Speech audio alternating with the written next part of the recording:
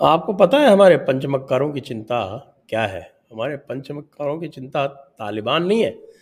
हमारे पंचमक्कारों की चिंता ये है कि तालिबान जैसे एक मोपल्ला हुआ करते थे, अब अभी भी है मोपल्ला, तो एक जो मोपल्ला एक दंगे हुए थे, बल्कि उनको नरसंहार कहना चाहिए, हिंदुओं का नरसंहार हुआ था। उसके 387 जो लीडर्स थे उनको फ्रीडम फाइटर का नाम दिया गया था, वो ICHR ने हटा दिया। कितनी बड़ी त्रासदी है, सोचिए ज़रा। आइए ज़रा बात करते हैं, ये सब जो हमारे तालिबानी सोच जिसकी बात आप लोग करते सुनते रहते हैं, वो तालिबानी सोच कितना गहरा भारत में है, तालिबान से भी ज़्यादा, उसके बारे में बात करते हैं।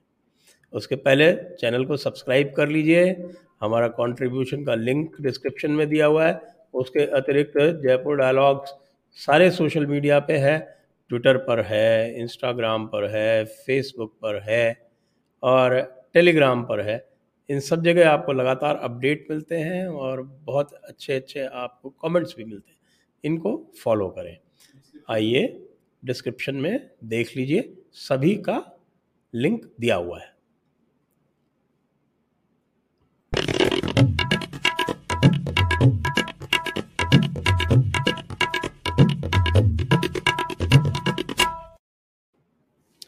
सभी दर्शकों को नमस्कार। आज हम भारत में तालिबानी सोच की बात एक बार फिर करने जा रहे हैं। भारत में तालिबानी सोच बहुत पुरानी है। मैं कई बार आपको बता चुका हूँ कि ये जो तालिबानी सोच है ये शुरू होती है, अगर उसका डॉक्यूमेंटेशन देखें तो निश्चित रूप से थी तो पहले भी, लेकिन एक व्यवस्थित रूप से अहमद शाह सरिंदी के टाइम से शुरू होती है, शेख अहमद सरिंदी के बस समय से, और फिर उसकी एक बहुत बड़ी विस्तृत गाथा बनाई जाती है फतवा आलमगीरी के रूप में, और उसके बाद से तो लगातार चलती रहती है। फिर ये जो आपका जो इसका बहुत एक ज़बरदस्त प्रस्फुटन पोस्ट इस्लामिक ईरा में जो हुआ, वो आपको इस खिलाफत आंदोलन के तहत ये जो मोपल्ला मैसकर या मोपल्ला नरसंहार या मोपल्ला दंगे जिनको कहते हैं, और जिनका आरंभ हुआ था 20 अगस्त 1921 को, आज से बिल्कुल ठीक 100 वर्ष पहले। तो ये मोपल्ला नरसंहार की शताब्दी भी है इस समय, और उसका कारण था खिलाफत आंदोलन। मुझे पता नहीं है आप लोगों में से कितनों को खिलाफत का मतलब समझ में आता है, क्योंकि अभी मैंने देखा था हमारे नूपुर शर्मा जी ने, ऑफ इंडिया वालों ने ये कहा कि साहब मैंने खिलाफत का मतलब पूछा 10 लोगों से, और उन्होंने सबने उसका मतलब बताया, खिलाफत का मतलब होता है विरोध करना। अरे भाई, विरोध करना उर्दू में ऐसा नहीं होता है। विरोध करने का जो मतलब होता है, खिलाफ को जब विरोध करने के रूप में उर्दू में बोलते हैं तो फिर वो मुखालफत हो जाता है, और खलीफा से खिलाफत बनता है। तो जो खलीफा का राज होता है उसको कहते हैं खिलाफत, और किसी के खिलाफ खड़े होने को कहते हैं मुखालफत, मुखालिफ होना, मुखालफत करना। तो ये जो मुखालफत और खिलाफत का फ़र्क है, उसके चक्कर में पूरा का पूरा भारतीय इतिहास एक भ्रम में डाल दिया गया है, और कहीं भी ये नहीं बताया जाता। आप इस विशेषकर से जो आप हिंदी और जो भारतीय भाषाओं में, अंग्रेज़ी में तो सवाल ही नहीं पैदा होता, लेकिन भारतीय भाषाओं में भी ये बिल्कुल नहीं बताया जाता कि खिलाफत का मतलब खलीफत या खलीफा का राज होता है। इसलिए बहुत सारे लोग, जैसे हमारे विद्वान साथी शंकर शरण जी, वो इस भ्रम को दूर करने के लिए खिलाफत को खलीफत बोल देते हैं। है इसका नाम खिलाफत ही, लेकिन इसको आप यूँ समझें कि ये है खलीफत, खलीफा का राज। तो खलीफा के राज का सपोर्ट किसने किया? 1 अगस्त 1920 को ये मूवमेंट, ये आंदोलन आरंभ हुआ। क्या कि तुर्की में खलीफा का राज कायम रखना रहना चाहिए, अंग्रेज़ जो है खलीफा को ना हटाएं। जबकि खलीफा जो था एक उपनिवेशवादी ताकत था, और उसने अरब के पूरे भूभाग को अपने कब्जे में कर रखा था। उसके अतिरिक्त और भी जेरूसलम इत्यादि, और इसके अतिरिक्त और बहुत सारे नॉर्थ अफ्रीका इत्यादि में और आपके जो बाल्कन प्रायद्वीप है वहाँ पर, यहाँ पर उसने कब्जा कर रखा था। एक ये इम्पीरियलिस्ट औपनिवेशिक ताकत थी, लेकिन उसको भी सपोर्ट करने के लिए हमारे गांधी जी चले गए, जबकि यहाँ पर वे स्वतंत्रता की बात कर रहे थे। क्यों? कि उनको लगा कि साहब कि इस जुमले से मुसलमान उनके साथ आ जाएंगे, और मुसलमान उनके साथ आ जाएंगे तो कांग्रेस में उनकी पौबारा हो जाएगी, वो कांग्रेस के डिक्टेटर बन जाएंगे, जो वो बने और आगे 27 साल तक बने रहे, और उसका परिणाम भारत के विभाजन में हुआ। तो ये जो खिलाफत आंदोलन था, ये मालाबार में जो साथ साथ लड़ रहे थे हिंदू और मुसलमानों की यूनिटी, या उनकी जिसको हम बोलते हैं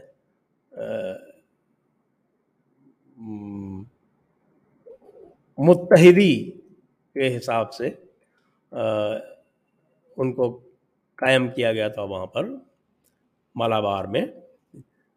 वहाँ पर इसका अर्थ कुछ दूसरा ही ले लिया गया। यहाँ पर जो वहाँ की मुस्लिम मालाबार के जो मोपला कहलाते हैं, विशेषकर उन तालुकों में जहाँ वे बहुसंख्यक थे, वैसे जो पूरा क्षेत्र जो अफेक्टेड था वहाँ पर तो उनकी जो जनसंख्या है लगभग 30% ही आती है, लेकिन जो तालुका जिसमें सबसे ज़्यादा नरसंहार हुआ एरनाड करके, और उसके बगल वाला वल्लुवनाड करके, इनमें दोनों में मिला के उनकी जनसंख्या लगभग 50-55% थी, एरनाड में 60% थी।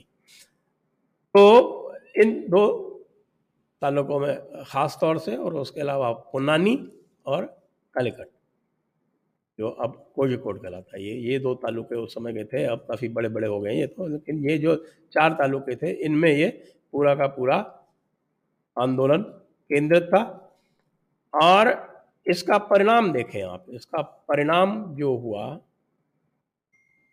वो ये हुआ कि जिन हिंदुओं के साथ में मिलकर वे एक स्वराज की बात कर रहे थे, वो अचानक उनको, क्योंकि वो खिलाफत के साथ था, उनको ये उन्होंने कहा कि हमें तो यहाँ पर खलीफा का राज लाना है, और खलीफा के राज का मतलब होता है कि खलीफा के राज में मुसलमानों के अलावा और कोई रह नहीं सकता। और उस कारण से उन्होंने हिंदुओं का नरसंहार आरंभ कर दिया। जो पहला दंगा आरंभ हुआ तिरुरंगड़ी नामक स्थान में, जो आज का हमारा जो कोटक्कल है, मैं गया हूँ कोटक्कल के पास में पड़ता है, वहाँ से ये दंगा आरंभ हुआ 20 अगस्त 1921 को, और ये फैलते फैलते इसने 10,000 लगभग हिंदुओं की जान ली, और उस 10,000 में बहुत सारी महिलाएं थीं जिनको नृशंसतापूर्वक, बर्बरतापूर्वक उनके साथ बलात्कार किया गया, और बलात्कार करके उनका नरसंहार कर दिया गया, बच्चों का नरसंहार कर दिया गया। 10,000 के लगभग इनकी संख्या बनती है, और 2,500 मोपल्ला मारे गए अंग्रेज़ों द्वारा, अंग्रेज़ी फौज द्वारा। उन्होंने इनके ऊपर गोलियां चलाई, गोली चला के उस आंदोलन को कुचला, और 2,500 उसमें मोपल्ले मारे गए। इसके जो नेता थे, मुख्य नेता थे, एक दोनों के दोनों सूफी थे, एक दोनों के दोनों कादरी, एक तो पीर थे कादरी अली मूसलियार, जो कि इसमें सबसे आगे थे, और उन्होंने पूरी तरह से हिंसा का उपदेश दिया। वहाँ पर एक तरह की एक मिलिशिया बनाई, और उस मिलिशिया के माध्यम से उन्होंने हिंदुओं का नरसंहार करवाया। और दूसरे जो उसमें मुख्य थे वो थे वी.के. कुंज अहमद हाजी, और इनको हमारी भारत सरकार ने ICHR के नेतृत्व में फ्रीडम फाइटर का दर्जा दिया। स्वतंत्रता सेनानी थे ये। स्वतंत्रता तो इन्होंने 10,000 हिंदुओं को स्वतंत्र कर दिया इस जीवन से ही, लेकिन ये फिर भी स्वतंत्रता सेनानी बनेंगे। तो इसको बोलते हैं तालिबानी सोच, और इसी प्रकार की तालिबानी सोच व्यवस्थित रूप से आगे बढ़ाई गई अलीगढ़ मुस्लिम विश्वविद्यालय द्वारा। अलीगढ़ मुस्लिम विश्वविद्यालय इसमें सबसे आगे था, जिसको भी अब आप यहाँ पर कह सकते हैं कि भाई कांग्रेस सरकार ने इसको आप स्वतंत्रता सेनानी का दर्जा दे दिया, लेकिन अब आप ये देखिए अलीगढ़ मुस्लिम विश्वविद्यालय अभी अभी आपने देखा होगा कि उनके वाइस चांसलर ने, मंसूर साहब ने, जब शोक संदेश दे दिया कल्याण सिंह जी को, तो पूरी की पूरी जो उनकी स्टूडेंट बॉडी है वो उनके विरोध में ही आ गई और उनको कह दिया कि भाई तुम जो है वो पॉलिटिकल मूवमेंट ज्वाइन कर लो, तुम तो चमचे हो गए। और यहीं पर जाकर एक और सर्टिफिकेट दिया माननीय प्रधानमंत्री ने। मुझे लगता है कि उनको भी इसी तरह के कुछ लोगों द्वारा संभवतः भ्रमित किया गया होगा। मैं उनसे अनुरोध करूंगा कि इसे भी ठीक कर लें कि अलीगढ़ मुस्लिम विश्वविद्यालय किसी भी राष्ट्रीय आंदोलन, भारतीय राष्ट्रीय आंदोलन का कभी भी केंद्र नहीं रहा। वो राष्ट्रीय आंदोलन का केंद्र अवश्य था, लेकिन वो पाकिस्तान के राष्ट्रीय आंदोलन का केंद्र था। और उस पाकिस्तान के राष्ट्रीय आंदोलन के लिए जो भी पूरा विमर्श बनाया गया वो इसी तालिबानी सोच का था, जिस तालिबानी सोच में ये कहा जाता है कि हम शरीयत नाफिज करेंगे, और हम न केवल शरीयत नाफिज करेंगे बल्कि हम वहाँ किसी भी प्रकार के अल्पसंख्यकों को उनका कोई अधिकार नहीं देंगे। भले ही वो बताएं कि जिन्ना साहब ने कोई 11 अगस्त 1947 को कोई तकरीर की थी, लेकिन यदि आप उनका रिकॉर्ड देख लें तो उसके पहले और उसके बाद कभी भी उन्होंने न तो इसकी बात की, न कभी इसका पालन किया, अपितु पाकिस्तान के बनते ही नरसंहार को खुली छूट दे दी। और जहाँ पर सिख और हिंदू अच्छी तरह से संगठित थे और वो सामना कर रहे थे, वहाँ उन्होंने पाकिस्तान मिलिट्री को भेज के और उनका नरसंहार करवाया। तो ये दूसरी तालिबानी सोच का उदाहरण है। अलीगढ़ की सोच, उसका पाकिस्तान के रूप में क्रियान्वयन और पाकिस्तान में नरसंहार जो आप तालिबान के रूप में आज अफगानिस्तान में देख रहे हैं, कोई उसमें अंतर नहीं है। और उसके बाद फिर आप इसको कश्मीर में देखेंगे, इसी प्रकार की व्यवस्था फिर कश्मीर में जाके आपको दिखाई पड़ती है। कश्मीर में फिर इसी प्रकार के नरसंहार होते हैं। फिर यही कहा जाता है कि हम यहाँ निज़ाम मुस्तफ़ा लाएंगे, फिर यही कहा जाता है कि हम यहाँ शरीयत लगाएंगे, फिर यही कहा जाता है कि यहाँ पर किसी भी प्रकार का संगीत नहीं चल सकता, फिर यही कहा जाता है कि यहाँ पर किसी प्रकार की पूजा अर्चना नहीं चल सकती, फिर यही कहा जाता है कि यहाँ पर अमरनाथ की यात्रा के लिए ज़मीन तक नहीं दी जा सकती। ये होता है तालिबानी सोच। तो जो लोग तालिबानी सोच के लिए तालिबान की निंदा कर रहे हैं, वो जरा थोड़ा सा यहाँ भारत के अंदर भी देखें, देवबंद को देखें। देवबंद लगातार सिखाता है और कहता है देवबंद के तत्वावधान में तबलीगी जमात चलती है, जिस तबलीगी जमात में बिल्कुल कट्टरता सिखा के ये बताया जाता है कि आपको प्रॉफिट की सुन्नत के अनुसार सारे काम करने हैं, और उसमें छोटे भाई का पैजामा बड़े भाई का कुर्ता पहनने तक की सीख दी जाती है, अपने को बिल्कुल अलग तरह से दिखने की सीख दी जाती है। तो ये जो अलगाववाद की संस्कृति है, ये देवबंद से चलती है, जो कहता है, जिहाद की परिभाषा देता है, अल हिदाया पढ़ाता है। अल हिदाया में जो कुछ भी लिखा हुआ है वो पूरी तरह से वही है जो तालिबान आज जिसका अनुगमन कर रहे हैं, जिसका अनुकरण कर रहे हैं। तो क्या अंतर है उस तालिबान में और जो यहाँ पर देवबंद द्वारा सीख दी जा रही है अल हिदाया के माध्यम से, बरेली वाला सीख दी जा रही है फतावा आलमगीरी के माध्यम से। और फतावा आलमगीरी तो आपको सब जगह मिल जाएगी, व्यवस्थित रूप से पढ़ाई जाती है। फतावा रज़विया जो है बरेलवियों का, उसको आप पढ़ लें, उसमें नफ़रत के अहकामात हैं, यानी हुक्मनामे हैं नफ़रत के कि किस तरह से नफ़रत करें आप। और साफ साफ उसमें ये लिखा हुआ है, जब कोई पूछता है कि साहब की ऐसी कौन सी चीज़ है जो कुरान और हदीस में नहीं लिखी है और जिसके लिए कोई फतवा नहीं है, तो वो हम कैसे पता करें कि वो हराम है या हलाल है। तो हमारे आप जो अहमद रज़ा बरेलवी साहब हैं, जो संस्थापक हैं बरेलवियों के, उनका स्पष्ट निर्देश आ जाता है फतावा रज़विया में, और वो कहते हैं कि जब आपके पास और कोई जानने का ज़रिया नहीं हो, कोई फतवा मौजूद नहीं हो, कोई आपको किसी तरह की हिदायत मौजूद नहीं हो, कोई आपको कुरान और हदीस की रोशनी नहीं मिल रही हो, तो सीधा सीधा टेस्ट ये है कि जिस किसी काम से काफिर को तकलीफ हो वो हलाल है, और जिस किसी काम से काफिर को खुशी हो वो हराम है। तो जहाँ हर मकतब में, हर मदरसे में और हर धर्म ग्रंथ में इस तरह की बातें पढ़ाई जा रही हों, उस भारत में आप कैसे कहेंगे कि तालिबान नहीं है? उनके पास मौका नहीं है। जहाँ उनको मौका मिल जाता है वहाँ वो तुरंत वही कर देते हैं, जैसे पश्चिम बंगाल में आपने अभी देखा। और इसके लिए हम सभी को पूरी तरह से एक सैद्धांतिक स्पष्टता लानी ही पड़ेगी, जिसको हम आइडियोलॉजिकल क्लैरिटी कहते हैं। वो आइडियोलॉजिकल क्लैरिटी हमको रखनी ही पड़ेगी। जब ये नहीं होती है तभी जो है वो मोपल्ला नरसंहार को स्वाधीनता आंदोलन बता दिया जाता है।